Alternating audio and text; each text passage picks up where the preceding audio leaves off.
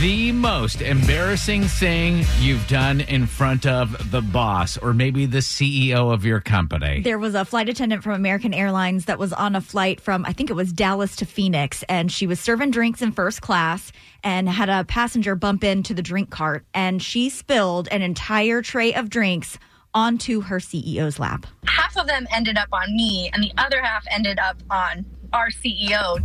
Very bad. Very embarrassing. Was the CEO upset? He was cool about it. He was cool about it. Oh, okay. Isn't that Never forget surprising? Because when I embarrassed myself in front of our CEO, I don't believe that she was cool about it, and we haven't spoke since. What? Our CEO, Kim, was coming around the corner one time here at the radio station, and I had been told that she was coming. I was a little nervous. So someone said, don't be nervous. Yeah, she's a little direct and straightforward. She dresses in all black, but just be yourself. You'll be fine. Uh-huh. So she comes around the corner. I stand up. I introduce myself, and I said, it's nice to meet you. I almost didn't recognize you because you're not wearing all black. And I didn't check her.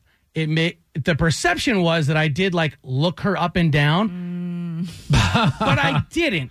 I was just alluding to the fact that she wasn't wearing an all black outfit like everyone says that she always does. She had joked about that herself. Yes, but the perception, not the reality, the perception was that I checked her. That you were checking her out. Yeah. Checking out our CEO. Very attractive woman. Not something you want to do, though. And she gave you a look, right? It gave me a look did the and walked away. I bet you think about that every night. You say your prayers. You're like, please don't fire me.